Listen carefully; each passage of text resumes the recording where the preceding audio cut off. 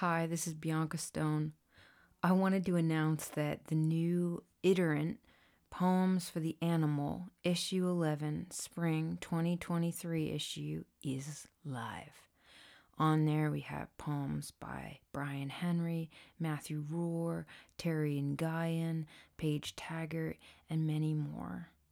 You can see it all at iterant.org for free, and you can also subscribe to receive exclusive full-color print editions and special offers. If you're listening to this podcast when it airs on May 2nd, 2023, I want you to know that I'll be doing a podcast next week talking about the in-person Poetry and Consciousness retreat called The Unconscious Speaks with my co-collaborator Candace Jensen, and I am happy to answer any questions you may have about this retreat. And you can email me at bianca@ruthstonehouse.org, or you can DM me on Twitter or Instagram. This retreat will be from July 3rd to 9th, so 1 week, in East Calais, Vermont, and it's limited to 10 people. This week-long in-person writing retreat will be a collaborative exploration of poetry and psyche through conversations of craft, daily workshop critique, and daily yoga practice. Our goal will be to reorient exploration of consciousness through soma, body, and psyche, mind, and of course exploring where the lines are absolutely blurred between those two things. Participants will have dedicated time to read and write, as well as engage in the workshop critique of their own and others' work, alternating with discussion of theory and craft.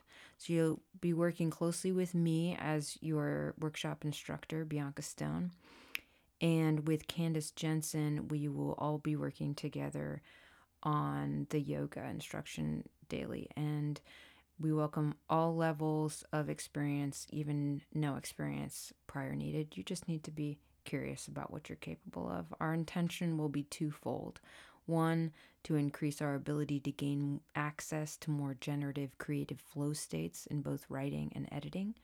And two, to investigate poetic, psychological, and philosophical texts that bring multifaceted insight into the powerful relationship between poetic practice and expanding consciousness. Again, if you have any questions about this, please email me. I'm happy to answer it. Applications are due on May 15th, so it's coming up. Now to today's episode.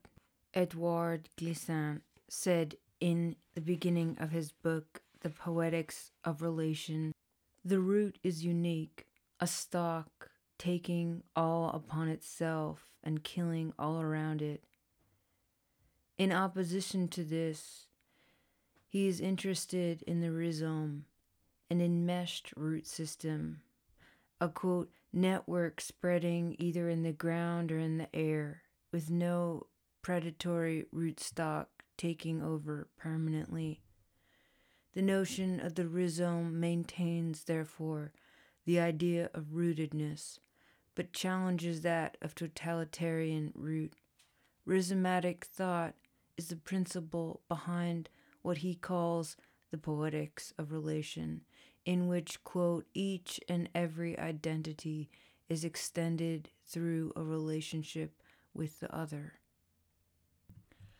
I am reminded of this in thinking about Charif Shanahan's incredible poetry, in which he is interested in the conversation around the return to roots, not as a static finality of identity, but to discover the potential space in which new growth may occur. What does the self need then, he asks, to root, to deepen itself? You are already a ripening fig. Why this urge still yet to choose? Charif's poems are filled with metaphysical longing and stunning insight into the psyche, and always they link to the idea of conversation with the other. In his work, the self is not immutable, but one that is learning to inhabit its many voices. as he writes in Fig Tree, I am trying to say something about being varied expressions of the very same thing. I believe that what we're trying to reach in lyric poetry is the ineffable. We're being brought back to a place that is egoless, where we can momentarily return to that oneness, which I think is just a constant behind the social world.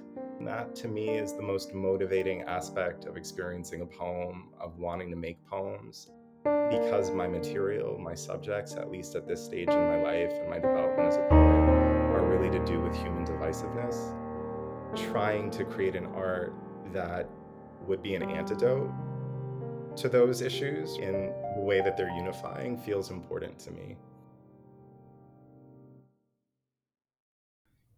Welcome to the Odin Psyche podcast. I'm Bianca Stone, and I'm talking today with the poet Charif Shanahan. Shanahan is the author of the poetry collection Into Each Room We Enter Without Knowing, a Lambda Literary Award and Publishing Triangle's Thom Gunn Award finalist. His work has appeared in American Poetry Review, The Nation, The New Yorker, The New York Times Magazine, The Paris Review, PBS NewsHour, and Poetry Magazine. He's received fellowships from the NEA, the Stegner Fellowship Program, the Fulbright Commission, an assistant professor of English and creative writing at Northwestern University. Sharif lives in Chicago, Illinois. Today, we are talking about his most recent collection, just out from Tin House Books, Trace Evidence. And happy press siblings here. I love that. So, Trace Evidence is an urgent follow up to his award winning debut, Into Each Room We Enter Without Knowing, wherein Charif Shanahan continues his piercing meditations on the intricacies of mixed race identity, queer desire, time, mortality, and the legacies of anti blackness in the US and abroad. At the collection's center sits On the Overnight to Agadir, a poem that chronicles Shanahan's survival of a devastating bus accident in Morocco, his mother's birth country, and ruminates on home, belonging, and the mysteries of fate. With rich lyricism, power, and tenderness, Trace Evidence centers the racial periphery and excavates the vestiges of our violent colonial past in the most intimate aspects of our lives. In a language yoked equally to the physical and metaphysical worlds, the poet articulates the need we all share for real intimacy and connection, and proves time and again that the true cost of our separateness is the love that our survival requires. Charif Shanahan, I'm thrilled and to welcome you to the Odin Psyche podcast. Thank you so much. I'm really happy to be here and honored. Thank you. Yes. I wanted to start where you started in the book, actually, with a quote by Fanon. I believe in the possibility of love. That is why I endeavor to trace its imperfections, its perversions. Mhm. The first poem that follows this quote is called Colonialism, and it serves as a kind of proem or prologue to the whole rest of the book, I feel, and stands apart. Um, and there really is a contained scene of a memory that haunts the rest of the collection. So I was thinking that we could read this poem and talk a bit about the structure of beginning in love. Okay. That sounds delightful. I am really happy to be here with you. I'm so happy to be So here with you. let me just say that. Okay. All right. Let me get in poem mode. Let the All right. love begin. Colonialism. At intersections, I knew to look both ways, as she had taught me, as she had known to look both ways at the port of arrival, not to Ellis Island or to JFK, but to the white blanket of my father, then back to her mother, and away. So that when the single summer we returned to the land she had left, and the four of us, she, myself, my two tanned brothers, stood below the open Casablanca sun, waiting on a thinly grassed divider for a sliver to form within the traffic, the air smart and nearly visible as neighbor boys pointed down from windows, Mrikani, Mrikani, and I dashed through the exhaust of 4 lanes, not exactly a highway, but still too wide to be crossing, and without a crosswalk, no less. She rushed to the other side and slapped my backside hard. Elesh, mon fils, why would you do that to me? Hmm. So beautiful. Thank So you. such a good opening for the book. I felt like here was, it felt like with the title, with the opening Fanon quote, with this poem, that it was as if it was the first contained memory of as a kind of evidence, this evidence traced back to where Mhm, love's imperfections manifested. mhm, Um, so the mother's admonishment of the child's transgression, that's mhm, what we see, right? So, but what we learn is there's more underneath this mhm, seemingly simple. Well, as a mother myself, um I understand this sort of like punishment out of like fear. yeah. um so sort of like beginning, uh right, this caution, this punishment that will have deeper implications as we move forward in the book. Mhm, And two, I was so struck by this, right, this child's right, to start with the child speaker escaping the mother, running away from mhm, her, paradoxically, whereas in other parts of the book, and really what haunts the book, is this tension between trying to escape her mhm, and trying to find her.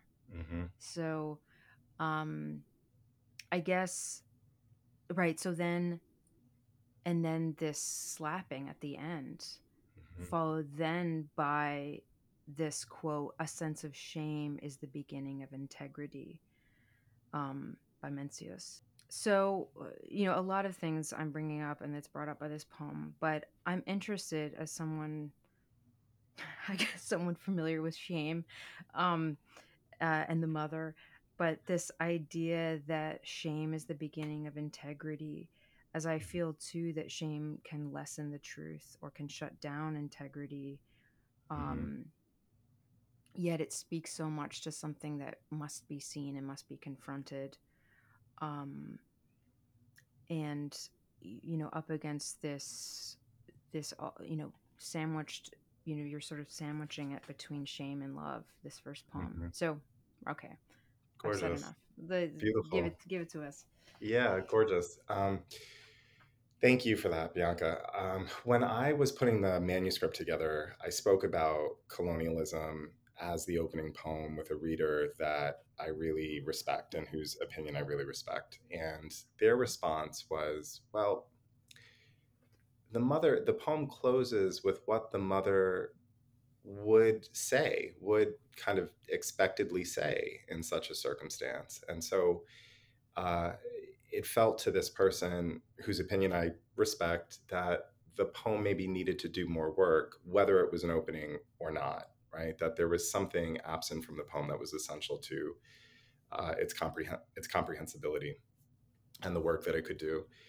And I sat with that for a really long time because my intuition said no. My intuition said, with the lens of colonialism, through the title, we are not only invited, but kind of instructed and required to consider the scene within that lens or through that lens, and what would have been done to the mother, you know?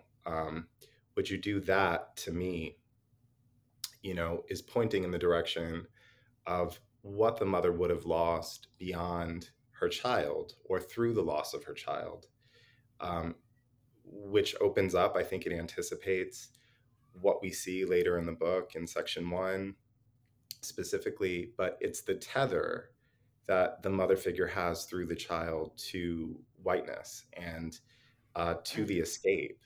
Mm. that the mother herself is performing. I mean, we talked about the child's escape and the departure, but the Right. mother figure, the single summer we've returned, right? This is the one time it happened, and Right. there are three children, so there's been some time, and the mother too has escaped her origins in some way, and the lighter skinned children, their embodiment are kind of the manifestation of that escape. And that was the thing. It was her child who she loved, of course, and who she wants to see have a vibrant life and to see thrive.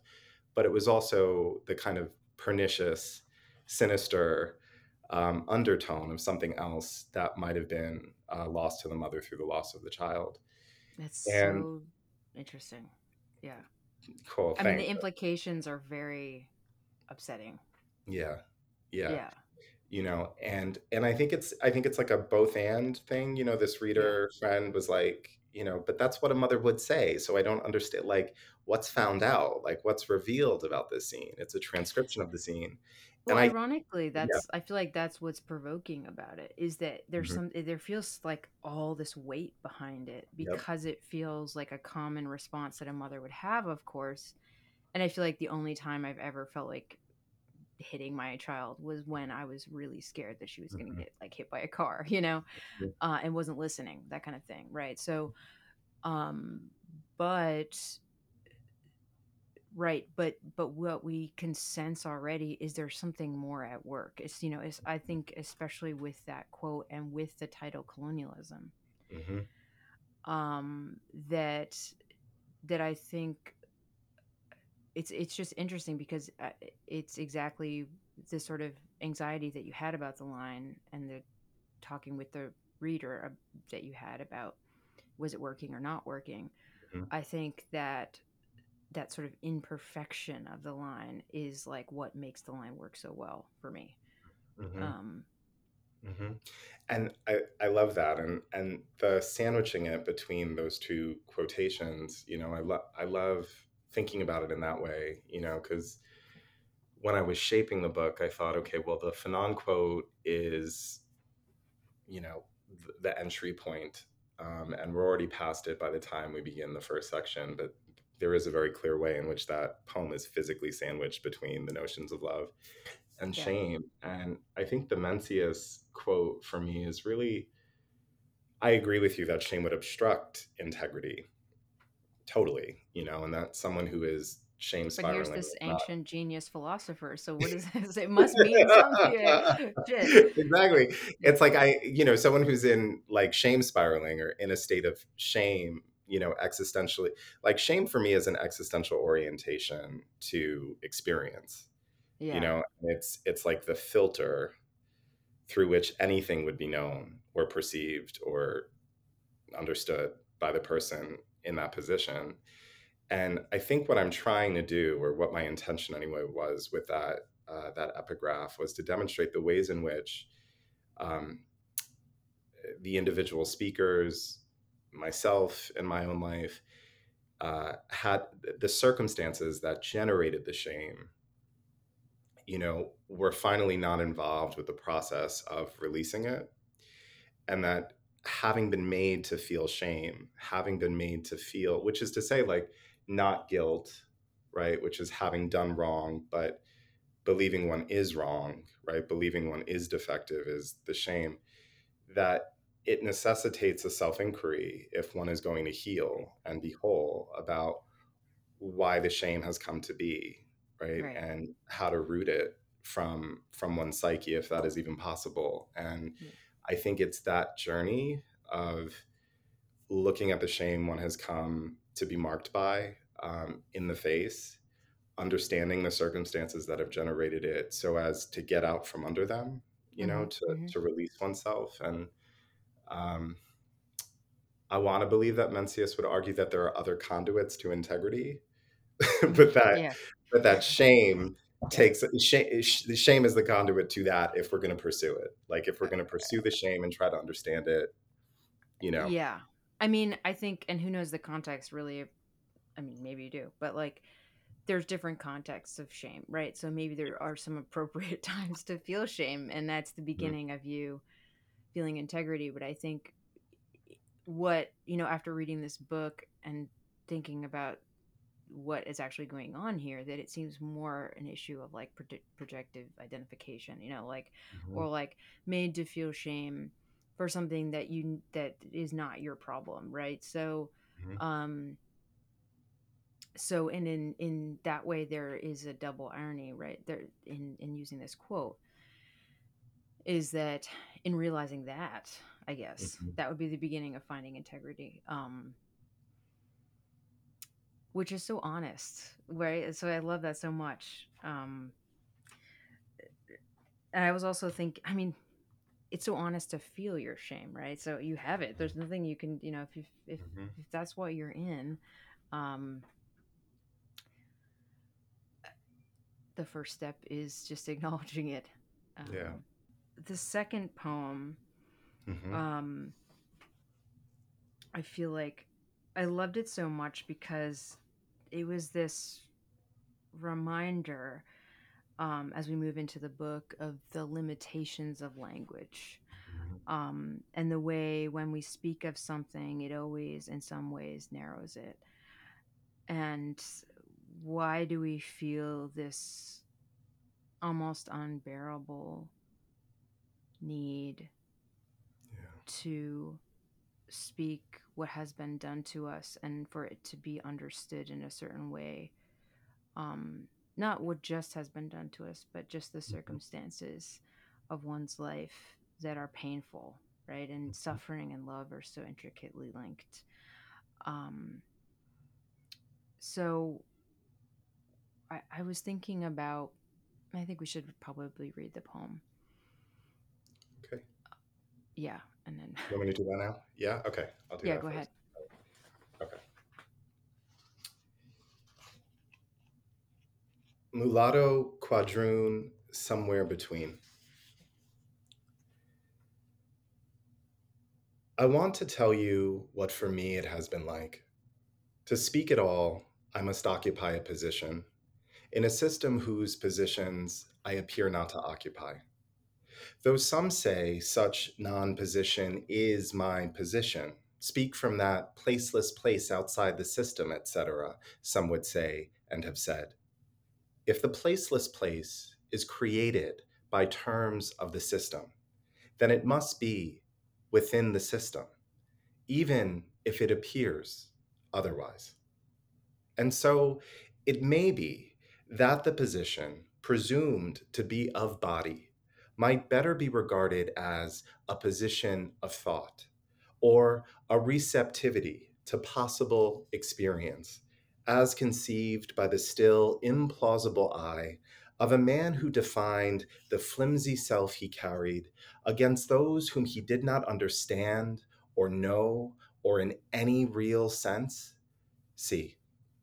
And if the possible vision of that implausible I accounted for you in name only, then filed you under consequence, side effect, it is not that the system fails to position you, it positions you actively and specifically nowhere, so that you appear on the outside but remain within, or you appear within but remain on the outside, which is to say, in other words, a part and a part.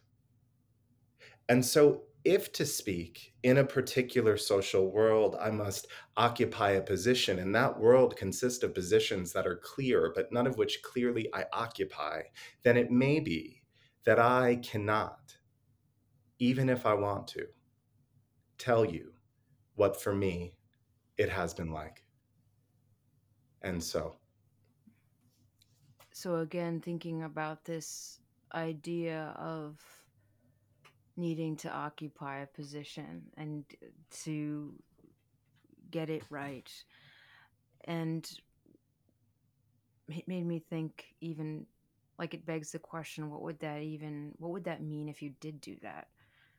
Like, mhm, where would you end up if you achieved that in a poem, especially in a poem, right? um Again, I think of this idea of like narrowing, of of um, of not being able to explore further ideas of self. Hmm. Um, and I was thinking, of course, situated in this poem, um, right? So in a way, this idea of not getting it right, Hmm. um, that it leaves space, right, for the reader, possibly, right? So I mean, you tell me, like, in putting this poem so early in the book, second, Yeah. like, um, and adopting this. Uh, there's this push and pull of this voice of the knower, the academic sort of voice, Hmm. um, uh, and sort of leaving it unfinished in the end without a punctuation mark at the end. I don't know. Just talk to me about this poem. Yeah, sure. I think what I it was very clear to me that this poem needed to be very early on in the book, and it was possibly going to be the opening poem in that Right. earlier conversation I referred to about, talking with that reader about colonialism. And what I came to see as really important to the book was that Morocco, as the origin of the Blackness within this family and of the identity questions that the son and the mother were navigating, was really essential to the comprehension of the book and the kind Mm-hmm. of work that the book was doing and could do at its best. And starting with Mulatto Quadroon, somewhere between Americanized the experience in through the language of racial US American racial taxonomy, Mm. in a way that is foundational, but not the font. It's not the source of it all. And that was another argument for myself to put colonialism at top. Yeah. And the placement of Mulatto Quadroon somewhere between as the opening poem of the first section was important to me, not only because it established racial liminality and a kind of instability of a racialized experience, which is inside all of the poems, even when the subjects of the poems are apparently otherwise. Right. Even when the poems don't contain necessarily a racial marker, right? Right. That that liminality is a constant. And part of what's important to me, I think, within this poem, but really just within the work that I'm trying to do through my poetry, Bianca, is to convey to folks who there can be an assumption that racialized experiences such as my own, or to keep it about the work, such as the speaker's experiences in the book, is kind of a theoretical thing, Mm. that we can understand it theoretically, but in terms of its lived impact, it's hard to really reckon with how it would be a meaningful thing to foreground or center, Mm-hmm. Mm-hmm. especially because when we think about race and racialization, it more often than not is through, within a kind of contemporary racial politics kind of way.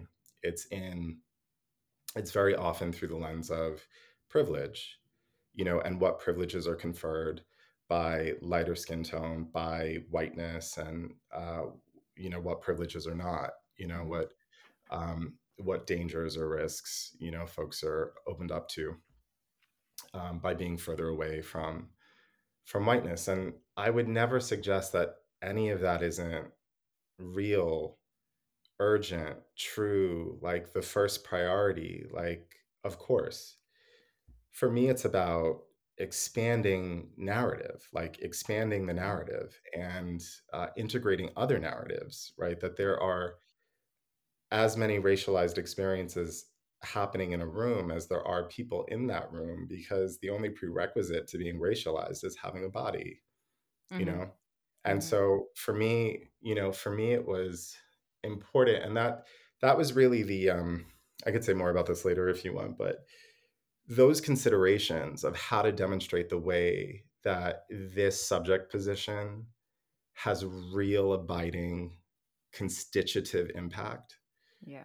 was a guiding question and really at the genesis of the third section that I could say a bit more about. But for this poem, it was important to establish racial liminality from jump, and then also the ways in which that influenced language, which is the tool through which we relate, primarily. I mean, it's my interest to demonstrate the ways in which the interpersonal is complicated by all of this and how That's a we big theme in the book. Yeah. yeah, and how we can be made unknowable to one another by the systems that we live inside of and that we're navigating. And so, So is um, it are you saying that the language of the discourse of the racialization is limiting to, like, you and I sitting here talking about it, like, as one person's lived experience, like, mhm. there's almost like a lack of language of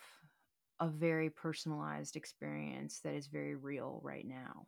Or is that what you're trying to do in the book? Right? Yeah, I I mean, think you are, right? yeah, Yeah. yeah. I mean, I think I mean to do that in the book, and I think that the it's the lack of a name really, and not being legible within a particular social context, Mhm. not having a name, not being accounted for within a particular social context Mm, inherently impacts one's relationship to language, in my right. belief. Right, Yeah. that if we don't see ourselves reflected in the language that we are living inside of and using to navigate the interpersonal social world, that has a foundational constitutive impact. And so there's something that has done to an individual in that subject position before another person even enters the room, and the possibility of interface presents itself, that there's already impact, Mm, that um, impact actually feels insufficient as a word because again it feels constitutive, it feels like really formative and of the essence of that individual. And so it's less to me about the language that's available to me and you to talk about these issues mhm, than it is about the way that language shapes one's consciousness mm, and one's self-concept, and that the language we're inside of, the world is filtered through it. We are filtered through it. You know, if you reduce the world to two individuals who share a language, which has language for one of them and not the other, mhm. there's already a marked difference in what those experiences are going to be. Of course, the world is more complicated than that. I'm just offering up that example. Well, Yeah, I'm interested in this idea, yeah, but I think it's complex. But right. I and so I tread lightly. But I I think the conversation between two people, um with difference, right? Different Mhm, language, and we've so what I'm sort of interested in and what I see you doing in this book, I think, is by having the conversation anyway, sort of poesis happens where what was not there before starts to become there before, right? So in a way, like, would one create language out of what's missing, right? So mhm, it sounds like what you're saying is something very big is important is missing in mhm, language. And um and it's personal, right? So like the mhm, personal, like, one's personal consciousness has been filtered through a certain kind of language, and something is missing in what is needed to become and made. In other words, it kind of reflects, like, it totally goes back to the parents too, because it seems mhm, like parents put upon us who we are, and our idea of the mhm, world is filtered through them, and our idea of ourself is filtered through them, and they tell us who we are, and so much damage can be done there. So much work needs to be done later on, if you're even if aware that you need to do it, mhm, um not just sort of drowning in this, like, confusion about, like, who you are in the world, which is, yeah. um mhm. which of course many of us just do. But some of us are like, wait a minute, what Hmm. if what if I start building out, what are the limits to consciousness's capabilities to create a language that is needed to fill this space? um Hmm. Yes, I think the limitations of language in this particular context are to do with a racial hierarchy and the mhm, taxonomy associated with the racial system, that the speaker is inside of and meditating on. And it could be about, within that context, it could be about generating new language that would account for more of us. mhm, And it might also be that the inability or the limitations of the language is really just symptomatic of the limitations of the structure and its imagination and its conceptualization, and that finding a way to live outside of it, which is an impossibility in this world at this moment, in my belief, yeah, might actually be, you know, a way forward. yeah, The possibilities of self-concept there are so many possibilities of self-concept that are foreclosed by the insistence of the system, its unavoidability, and the language that upholds it or expresses it. mhm, There was something that you said earlier that I wanted to respond to, which was the like the knowing of the poem and like the academic kind of thinking. yeah, You know, what was really important to me with that poem too was the opening gesture of, I want to tell you what for me it has been like. mhm, Like, mhm, I want to connect with you. I want you to know me and see me, and I want to see you in turn. mhm, And then we're dropped into this meditation because there's somehow a limitation to that. There's mhm. somehow some obstacle. And I hope by the time we get to the end of the poem, we do understand a little bit more of what it has been like for the speaker, but in this Well, kind we're of, also yeah, prepared to know more, like yeah, I think by the end of the book is yeah. more, this poem is the beginning. I wanted to talk a little bit about biography, right? So we've been talking around it a lot so far. So, in your professional bio, you often begin talking about your origins, born in the Bronx, 1983, to an Irish American father and a Moroccan mother. Hmm. It got me thinking about how really we are all sourced, of course, from two different people born of the dyad. And for some of us, there's a lifetime of trying to understand the self in relation to those original dyads and negotiating difference and sameness, wanting something same but different. Yet for you, there is this um, very marked, heightened complication with this historic difference, in Hmm. that there's the physical difference between the parents. One is white and one is black, complicated further, as you explore in the poems, by the mother's personal dyad between Arab and black African, both Hmm. of which she seems to have issues with acknowledging as a place of identity, which you explore in the title poem, Trace Evidence. So, in thinking about dyads and two-ness, um, I found it telling too that you studied comparative literature, which is, of course, the study of two or more pieces of literature.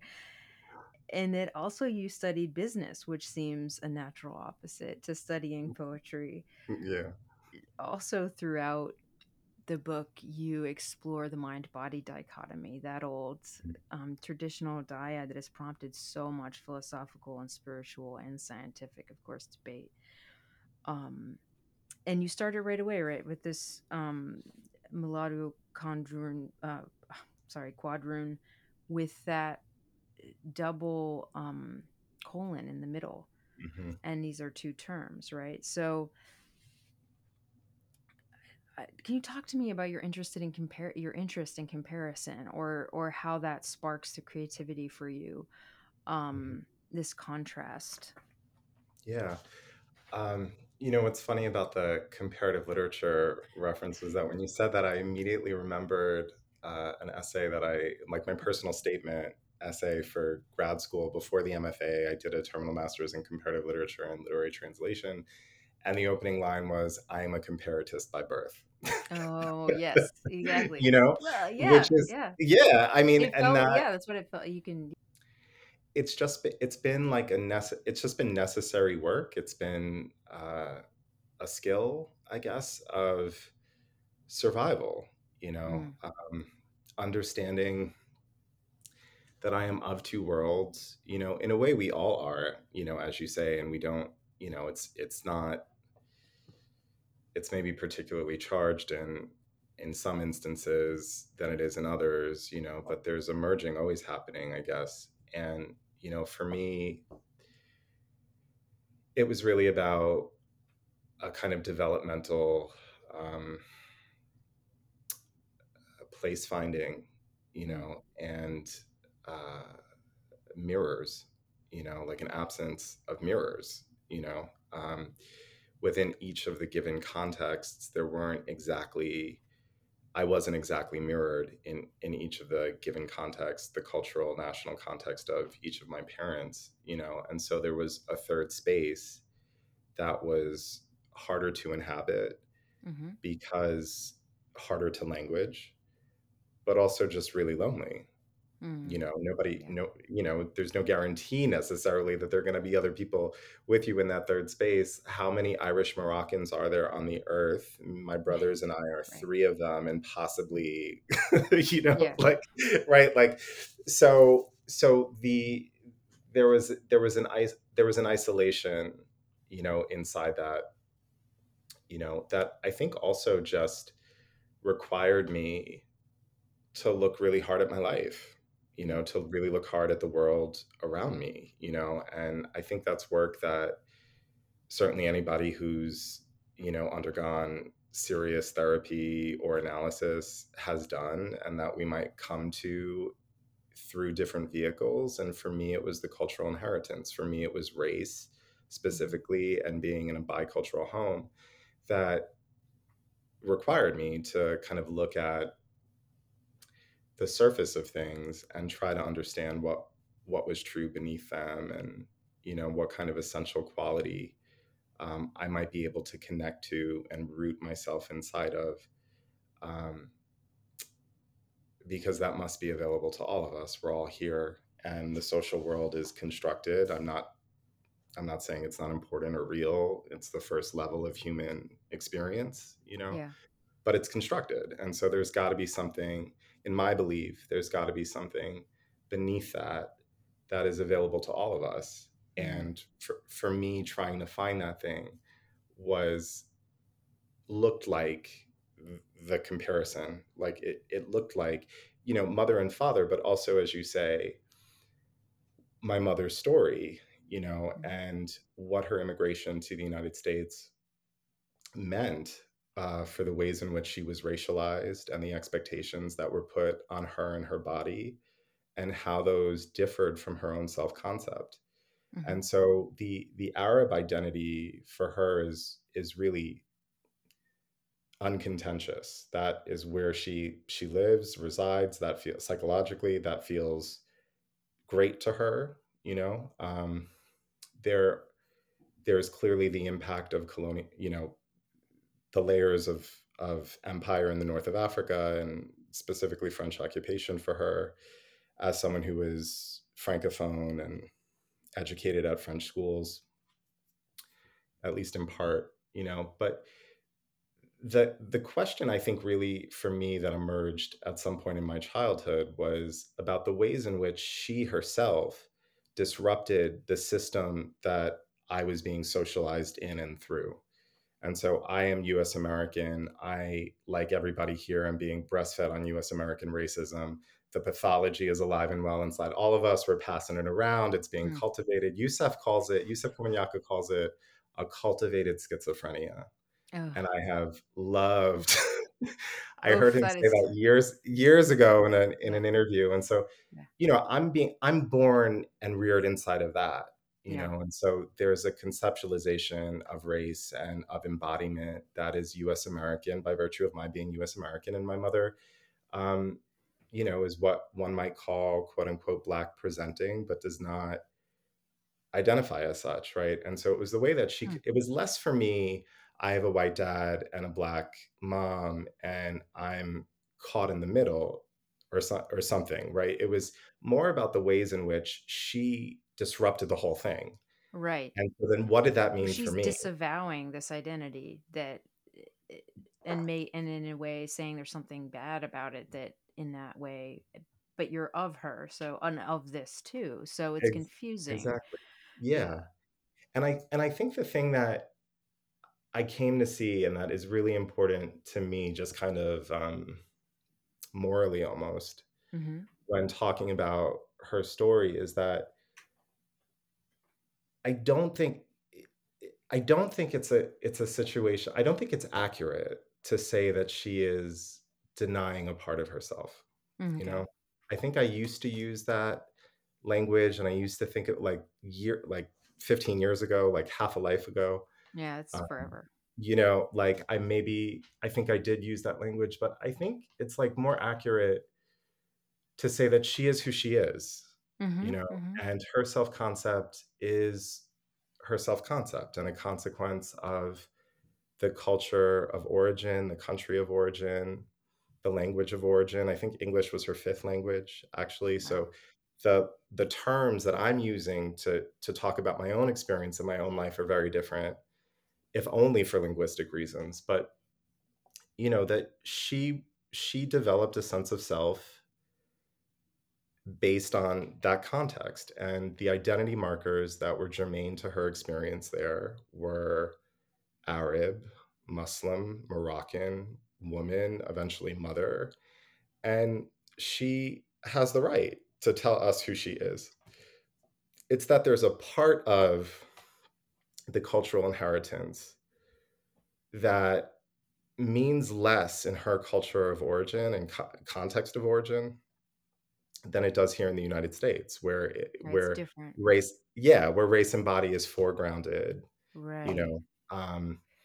And so the centrality that that portion of our cultural inheritance is necessarily going to have for me as a US American is not consistent with what it means for her. And it's that dissonance that I'm really interested in. Like, I'm not interested in blame, Mhm. or like pointing the finger, like you're denying this and it's me. And so you're denying me. Although that might, that could be a part of it, but I think it's just a little, uh, it's a little more complicated. I think it's like a little more nuanced than that. Yeah. And that understanding that was actually an arrival for me Right. because it required me to see outside of my own acculturation and the limitations of it.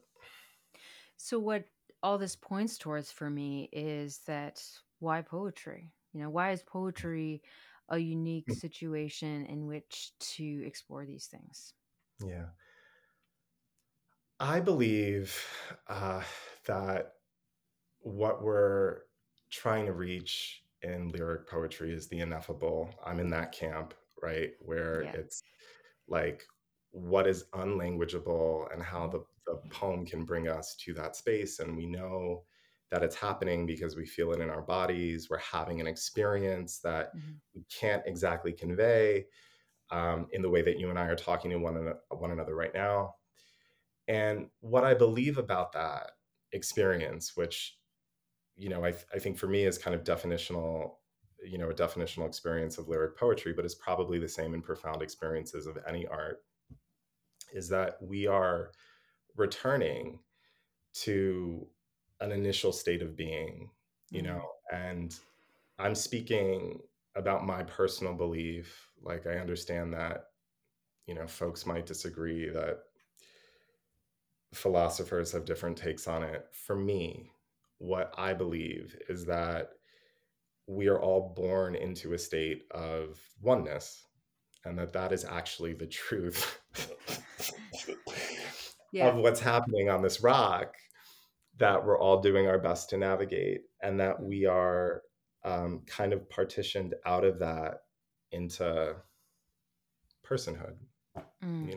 like into Like we are named and gendered and raced and Right. countryed and We're languaged and we back to that dyad, right? It's back to that two-ness. Like we were yeah. one made two, and then once we're two, then we have to negotiate that and Yes. suffer a little bit. Yeah. Yeah, Yeah. and my pointing that out in my belief as a belief of mine is not to critique it. Like how could we live in the world without Sharif and Bianca Hmm. talking right Hmm. now? Like how could this happen without the facts or the ideas of Yeah. Sharif, but that it is a made thing, and that there is something before it. And Yeah. what I think about engagement with the ineffable and the way that I've come to understand it is that we're being brought back to a place that is egoless, where we can momentarily return to that oneness, which I think is just a constant behind the social world. And we can't really live there. We can't inhabit it. Like the poem drops us out of it. And then, you know, maybe it lingers for a minute and a half if we're lucky. We'll be thinking about it, but that Yeah. experiencing it, It's so is brief, and it's so brief, right? it's like you or like I think Martin Buber says is like you like glimpse the eternal, but you cannot exist in that state. It's Yeah.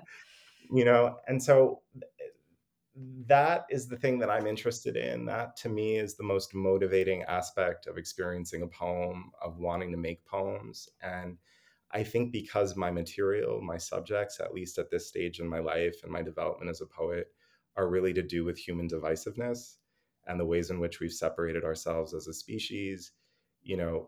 Some of the ways in which we've done that are really positive and necessary. And, I don't mean to pathologize the ways in which we are separate, but that obviously some of the ways in which we've divided ourselves are rooted in hate and fear. Hmm. And so, because those are important questions to me, you know, trying to create an art that, regardless of its subject, regardless of whether or not I'm taking those questions up as subjects, would be an antidote to those issues, right? Yeah. In the way that they're unifying feels important to me. And the having felt like there wasn't a language to really convey me, Hmm. Hmm. I think. And also, just kind of in a more personal, familial sort of way, that there wasn't really a lot of communication around these questions. There wasn't a lot of discussion around them in my home because they were so complicated that Right. for me generated a need to speak Yeah. in language. Right. So I think it's for all those reasons that it's poetry for me. That's so beautiful. I love that. Thanks. This idea of being seen in a certain way is so Mhm, needing to be seen in a certain way or being seen in a certain way. It's so painful yet understandable. And I've been thinking so much lately about how the poet is both extremely vulnerable and exposed, right? And writing about these extremely personal mhm, conflicts and feelings, mhm, and yet has such a desire to be hidden too, right? So, mhm, and does effectively hide in the poem. mhm, Um, so I loved so much in the poem Self Determination with the question of race. You write suddenly in such a stark, honest statement, I just want to live. mhm, And then the ending of the poem, if you need me, if you need an eye that is yours. mhm, It got me thinking about your use of pronouns in the book. And I recently spent some time reading Matthew Zapruder's new memoir, and in it he says a pronoun can be launched out to unknown readers, not in easy assumption, but in desperate hope of solidarity and connection. mhm, Yet I found too in your book that this uncertainty and fungibility of pronouns within a single poem points to an unsure stance of wanting to be seen in one way. mhm, So you say so beautifully in the poem Worthiness, speaking to you here like this is the most difficult thing I can do. Mm. So, how much intention, or, this idea about the poet, um, breaking the rules of grammar in a way to wield these certain powers, and how over time they learn to wield them more surely, and what in this book, maybe if you have any thoughts about any of this. Yeah, I love that. I was really looking forward to this conversation because you're such a sensitive, insightful reader. So You're thank so you for kind. these questions. So the people who can't see what just happened, Bianca got really uncomfortable when I complimented her. I was like, a shame. Yeah. It's, I mean, I hear you. Yeah. Thank you for that question, Bianca. Yeah, I got a couple things to say about that. I think there's a way that the self-address, particularly when the pronouns are you, when the pronoun in the poem is you as I, which is a gesture we see, often, I think, and we can identify that in a lot of people's work, that there's a safety almost in that, Mm, that there's distancing between the singing voice or the self that is making the poem and the you who is a part of the self making the poem, but is named as separate, at least within the context of the poem. That there's a safety and maybe a comfort in that. yeah, definitely. I think also, and this is like my belief that we are all one. Yeah. And I laugh. I really, with every cell of my body, I believe it, but I laugh because Yeah, look at the same. world. Look at the world, I and know. how could that be true? Right.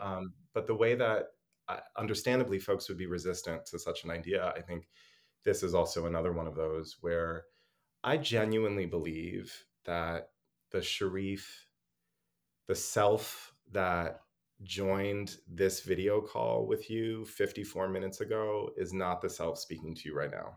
Like, I I love that. genuinely believe that. Yeah. And that there's a constant exchange of energy. And I'm tearing up a little bit because I'm a deeply feeling person, but because I felt you feel what I said, Hmm. like I didn't see resistance actually, Mm. which is typically what I see when I No, say that. I'm with And then you. I teared up Yeah. because I was like, oh fuck, wait, no, there's no resistance to the Yeah. idea. Yes. That there's a constant exchange of energy and idea and influence. Hmm. And that changes us, and it doesn't necessarily need to be like a constitutive fundamental epiphanic change, that it could Right. just be like three micro steps in this direction, Yeah. but that the perspective from which voice is emerging has shifted a little bit, you know Yeah. like, and I can really concretize that. Like 2 questions ago, I think we were talking about mulatto quadroon. I said I was trying to explain my point about the absence of a language to name a particular person. And I was like, if we cut away everything and then there were just these 2 people using the same language, and one person had a name in that language and then one person didn't, there was something inside that moment that passed between us. And a lot of that must have been projection on my part. I don't even know if it was a moment that registered for you, right? But where something in me began to shift, where it was like, well, I believe that, but I actually think I need to sit with that for longer so that I Hmm. can more effectively communicate what I mean to say. Mm. And it was a moment that happened completely invisibly to you, I think, and privately, but you were the conduit to that moment, Mm. that you were the interlocutor, you specifically responding in the way that you were responding. Whatever I was projecting onto you is mine, but you were there. Yeah. And so that, and now when we're done, I'm going to think about that a little bit more, Yeah. and so I guess I don't mean to move away from the question, but No, I love that so much. yeah, I mean, I yeah. I don't mean to to steal your answer either right now, but like I feel like responding, but Okay. bec- just that I think I love what you're saying, but because I think there's something about us talking and the sort of unfolding of the conversation where it's like, you don't need to know everything about what you're saying when you're saying it, right? So if you're not the same person you are at the beginning of the conversation as you are Mhm, now, the person you are now can reflect back on what that mhm. person was saying before and know more, but we had to get here together, Yeah, right? yeah.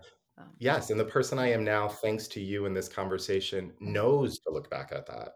Yeah. And You I know? know to say this because of you. I say, yeah, And yeah. so I But think there's part so of it much is that too. uncertainty. I'm sorry, but just No, no, go ahead. there's in just a truckload of uncertainty at work, right? At Yes. first, right? So it's like withstanding that with you, and then just like being curious and like okay with our imperfections of language, and that we're figuring it Mhm. out together. Yeah, that's Yes. Yeah. And I think I really believe that. And so mm, I think, kind of concretely in the making of the poems, it's like it's not even necessarily protective, or a way to get some distance from the subject. It's actually the most accurate. right, right. No, To it's yeah, me, it's like, actually, I need to speak to you because yeah, it would be a lie if I said I, because I am yeah, no longer there. right.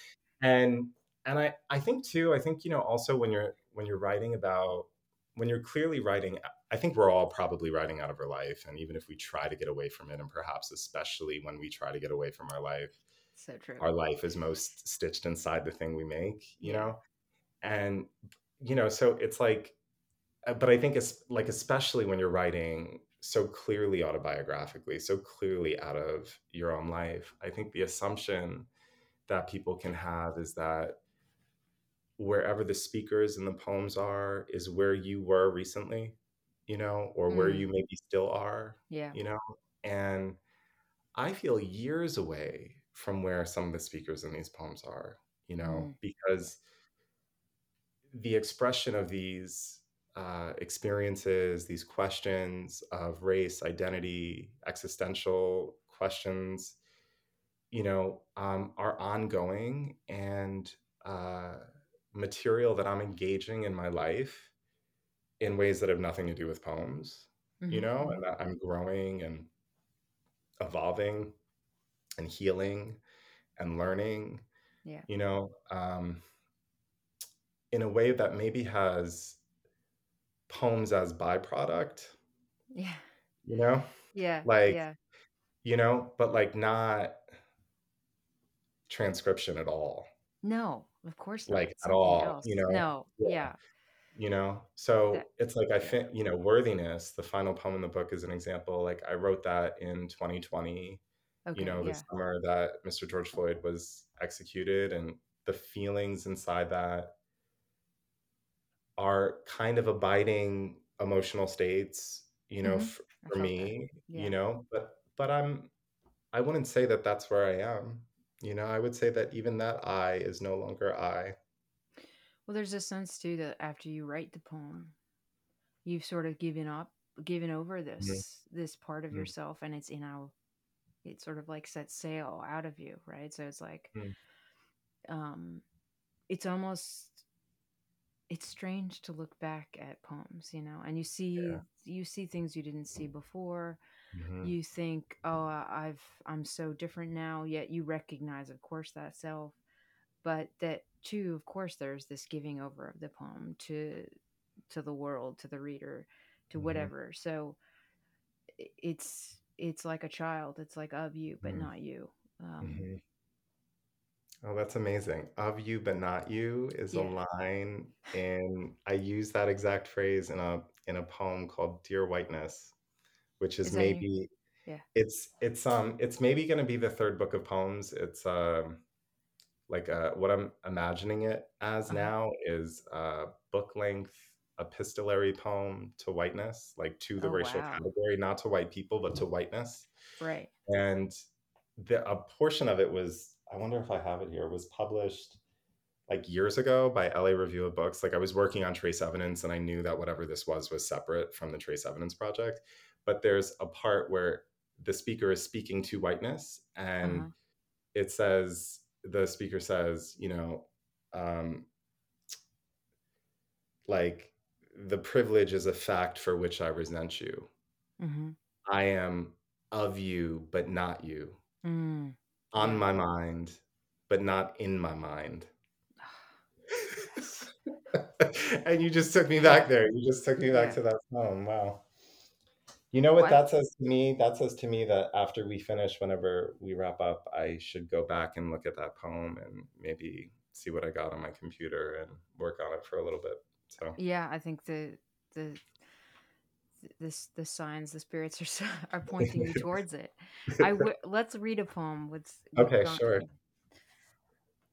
Um, was there one you wanted to hear?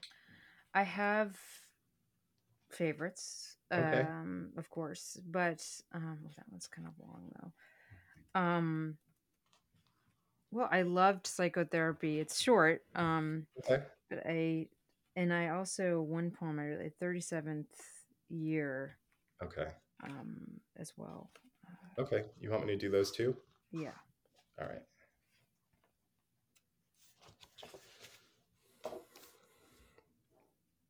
Psychotherapy.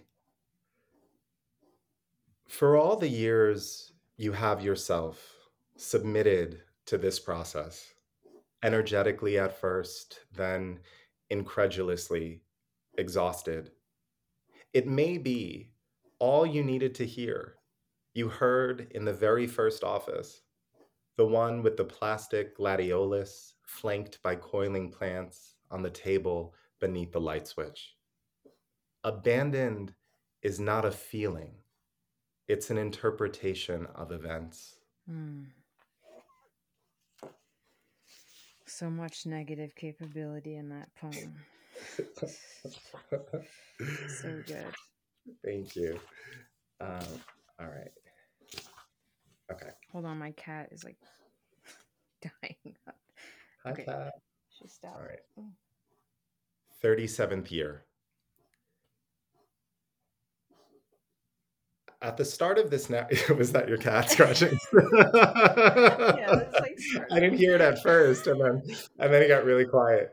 uh, Um, okay, no problem for me. okay. 37th year. At the start of this narrative, I will pretend not to be alive, not to be speaking to you from the living earth, to help you. I will pretend the circumstances of our being here together are casual and not incidental of this awkward dilemma. How to coexist when you would like me dead, for simplicity, for lack of threat. In this narrative, I will look at you from a distance, as into the future, no more real than I am, sitting here in my off white body, which I can feel, but is somehow less important, less urgent than the problem it poses. Sometimes, when I write this kind of narrative, my mind flees, and all I see above is text, at once strange because I don't know how to hold it, and familiar because I wrote it. Send out the memo. I'm nearly done here. How much more of this life to live? 30 years, if I'm lucky, I bet. If my life ends, will my brother's finally begin? Who made my mother? Who killed my father who lives? That ending. Thanks. Just chills, Sharif. Thanks. Thank you. Reading your book, I was reminded of how very recently a phrase came to me in my sleep, very distinctly, very strongly. It was buried roots. Mm, And it was so stark and on its own, and it actually woke me up. And I knew it had to do with wow. where I was in my phase of psychoanalysis and in my own journey there.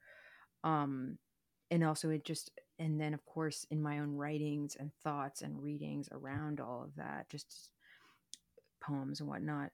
Um, and I was thinking how the phase really summed things up for me, and yet at the same time held so much ambiguity and wasn't just one thing.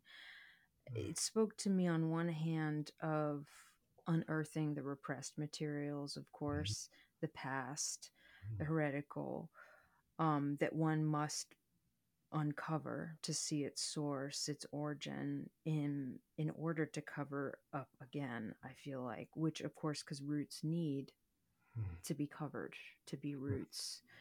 Um, and but it also made me think. Uh, when you hear the phrase buried roots, you understand something about a plant. You understand something about when you witness a plant, that there are roots beneath it that you cannot see. So it's sort of acknowledging the unseen. I thought of all this. I kept thinking of it throughout your book, and in your beautiful middle poem, um, on the overnight to Agadir, that you say in the very beginning, "Don't go discover your roots," Ladybug says. "If you want to go look for roots, go look at a tree." Then later in the poem, the speaker says, "A tree. But do you see its roots when you look at a tree?" And then later in the book, another one of my favorite poems is Fig Tree.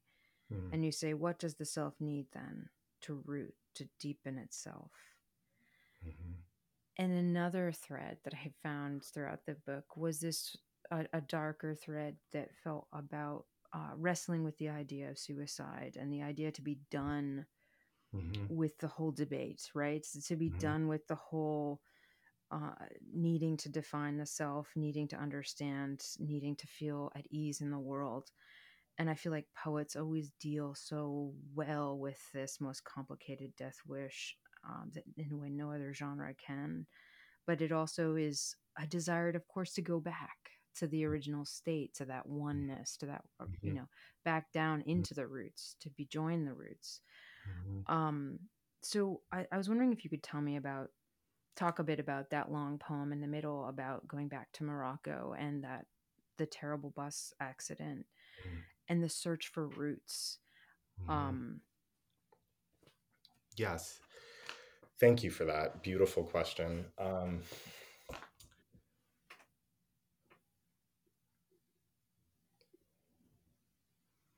There's a there's a line in that poem that Ladybug says, you thought you were going to Morocco. She says, laughing, you were going to the body. mm. And when a version of that moment was lived, it was met by me and by Ladybug with hysterical laughter. I'm in a neck Yeah, brace waiting yeah, for the second or third surgery on my neck. yeah, Like, right, I'm fucked up and I'm just yeah, laughing because what are you going to do in the face of such tragedy? Like, right. what are you going to do, And that you think you're going to pursue something and something else reveals itself. Something else, shows you it was the point all along.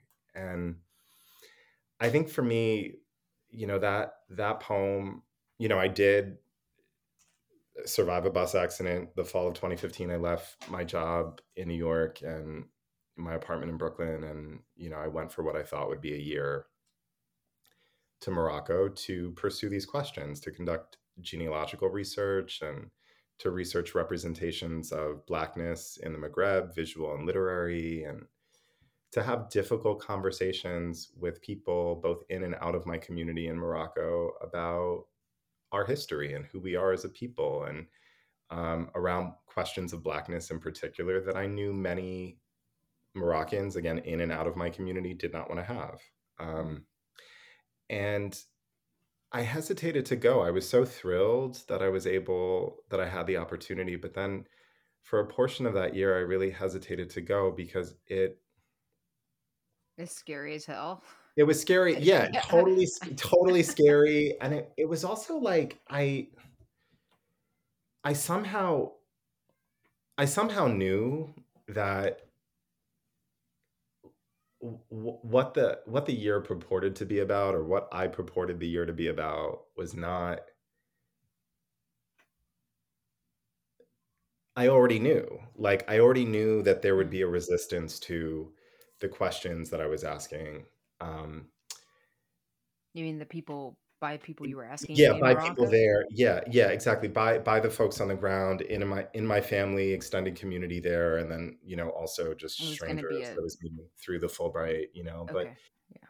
and it also it seemed like the go back to feel connected to your roots like intuitively felt to me like something that was not going to happen, Yeah. and that more time in Morocco would increase my fluency culturally, linguistically of this country from which I emerged through my mother, or where one line of my people are from.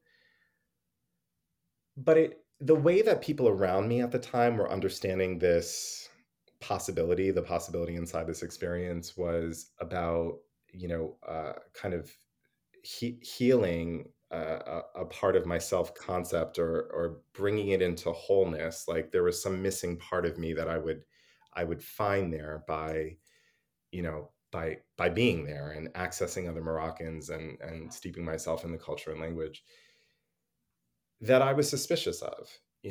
And there's a scene at the beginning of the long poem, like maybe the third page in, where a therapist says, perhaps taking a Moroccan lover, ideally a black one, will help you feel connected to yourself in a new way. And the speaker fires the shrink and says, I know exactly who I am, Mm-hmm. right? It's that there is no point. And then the speaker is cut off, and Ladybug says, just go and look at a tree. I'm telling you, just go and look at a tree, and that So, was more. yeah. Yeah, tell me, go ahead. Well, I just that was she implying like fuck like going to look for the metaphorical roots like look at like you can look at a tree and you can experience yourself right now or experience the world or what maybe in looking at a tree of course is a metaphor in itself. Look at the growth, look at the thing that's come from the roots, look at Yeah. rather than or what Yep. do you think? Yeah, I think it was find the point. Mm, Find the yeah, point in the most banal, mundane activity, in something that you might not even think of as a special or worthwhile use of your time. yeah, That the point is, it sounds kind of glib and reductive. It sounds pat to say it this way, but the point is whatever you make it to be, yeah, but that there was some essential truth to that statement, yeah, and the idea that this speaker would go on a journey and suddenly return home having a deeper comprehension of who he was, I understood in life and in the making of that poem, was not really what this was about. And what right. it was about was something that would reveal itself to me. What is it? What is the universe, either spirit, God, whatever you want to call it, communicating to a particular individual who goes to their ancestral homeland and ends up in their childhood bedroom in the Bronx? Like Because the majority. you had to be shipped back home after you were in the accident. Yeah, Yeah, yeah. yeah. And the I know majority the of that irony year. is thick. It's Right? It's like, yeah. okay, God, I'm Yeah. listening, like, what are you trying to tell me? Yeah. And that there was, a backward looking that I maybe needed to do again, Mhm. um, Mhm. I mean, you there know, were your roots too. And yeah, yeah. the roots in a different way, Yeah. and roots are kind of all over, like the roots of words and the physical roots of Yeah. trees and the generational roots.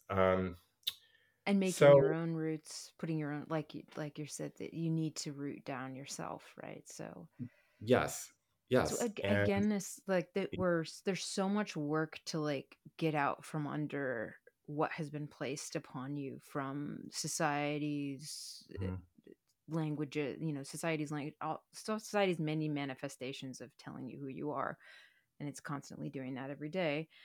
But then of course the parents and the growing up that way and the needing to bury your own roots.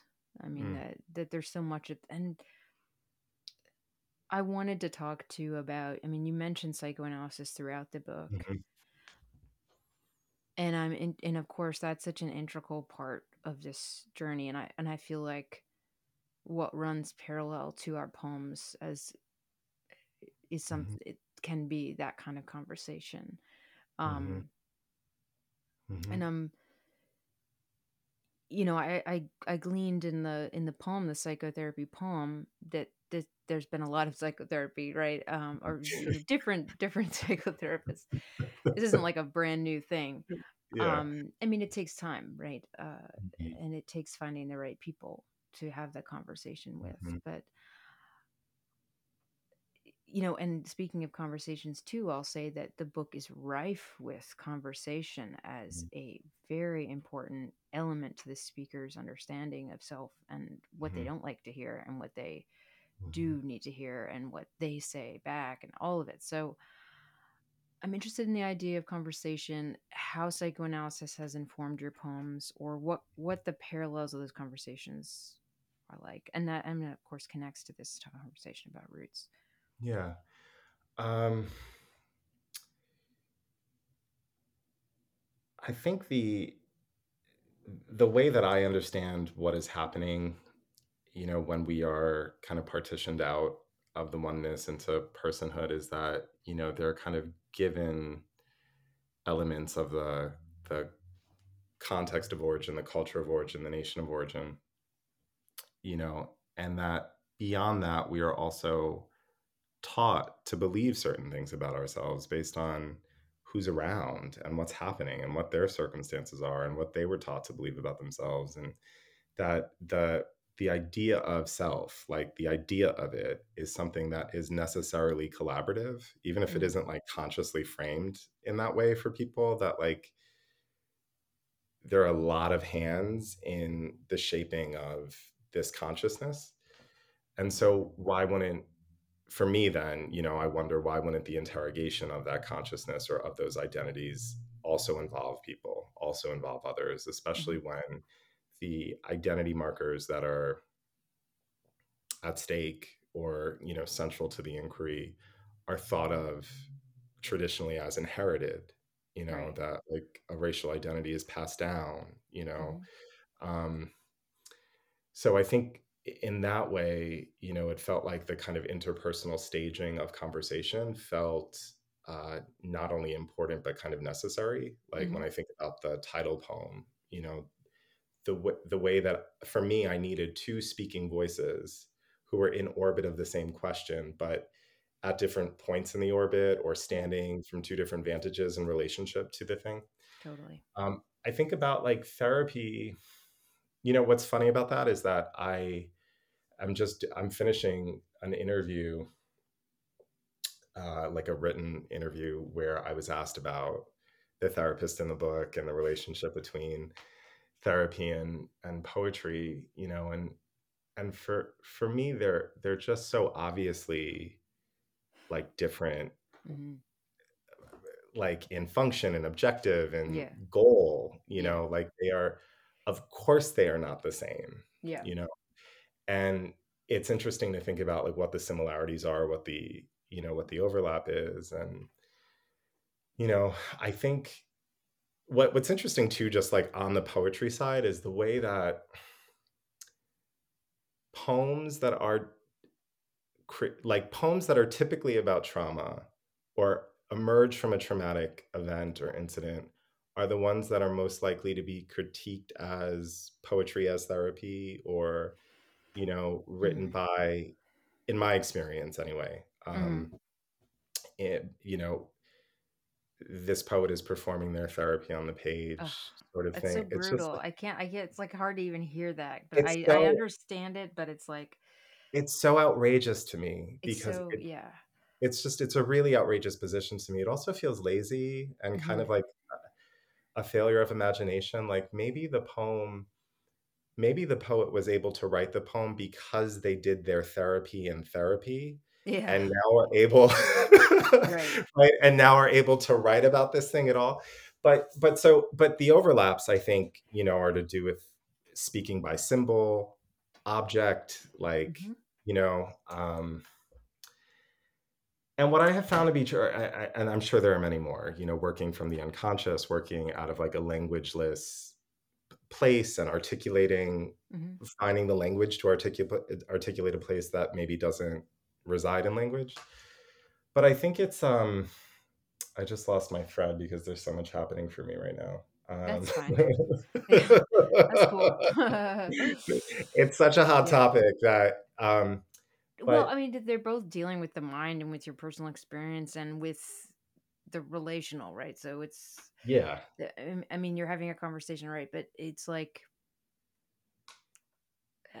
a poem is a highly edited and Yeah. precise exercise. You know, Yeah. it's art, and I Yes. I think of it as like they run parallel lines or something. You know, Mm, like they deal in mhm. the same areas of the brain in terms of discovery, and they do Yes. so by establishing a frame in which to contain it, right? So it's like it's more about it's more well, I think I have been thinking lately it's about love. Mm, I I thought of that too because in your book you start that way, right? So it's mhm. like it's almost like you're negotiating difficulties, right? And Yeah. contrasts, and you do so in the end. Really, love gets you to tolerate these things, right? And love Beautiful. for yourself, which Beautiful. that your book, that constantly pops up, like, Mhm. babe, you need to like love yourself more, Mhm. like these Yeah. sort of like trying to figure out how to sit in your own frequency of yourself, like Mm, how to love yourself so you can love others, right? So, perfect. or relearn how to love. Beautiful. I love what you're saying, Bianca. I think the I love love as like a, like a closing or almost closing note to this, but I think Mhm. the thing that I wanted to say about my experience as a maker of poems and as someone who has done a lot of therapy in his life is that, that they are different need not mean that they are mutually exclusive, Yeah. like, and that writing poems, maybe not for publication, is something that perhaps could advance a person's therapy, you know? Mm.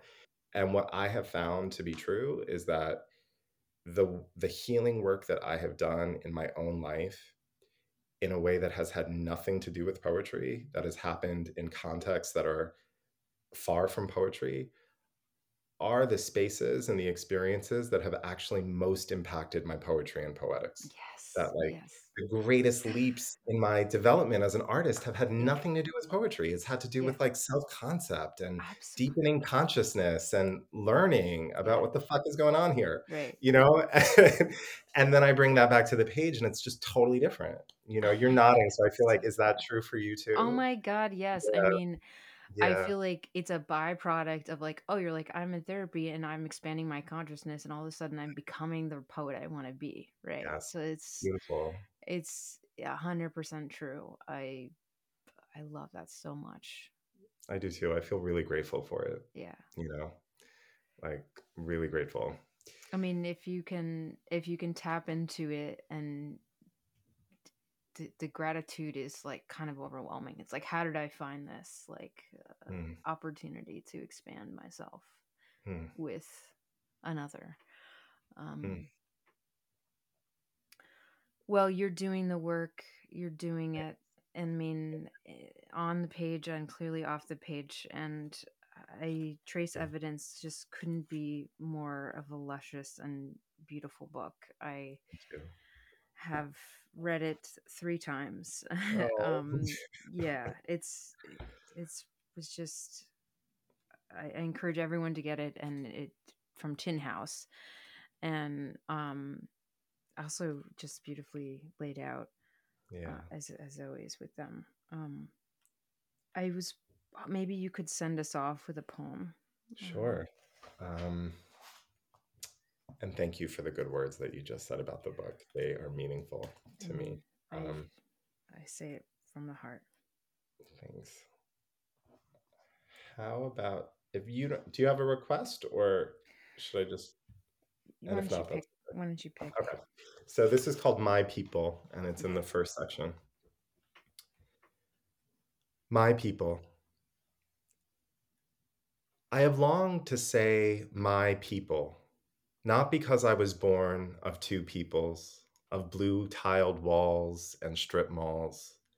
Not because I don't know where I belong, or with whom, or worse, who I am, as onlookers have in their pity proclaimed. The lovers, too, after they've exited my body, which they felt emboldened to name. I have wanted to say, my people, and to be clear, to all people, to any you imagined by the mind of an embodied you that was also first imagined. I am interested in repair without shame. I am interested in restitution with anger. I am interested in anger as love, in having anyone who hears the phrase see it vanish into the edge of what they know, to know how far I mean it to reach. My people as redundancy, as symbol of the first truth, immutable, almost banal in its assertion. If you are on this earth, you are of this earth. Charif. What a joy, Bianca. Oh, Thank you for this. thank you. A million times thank you.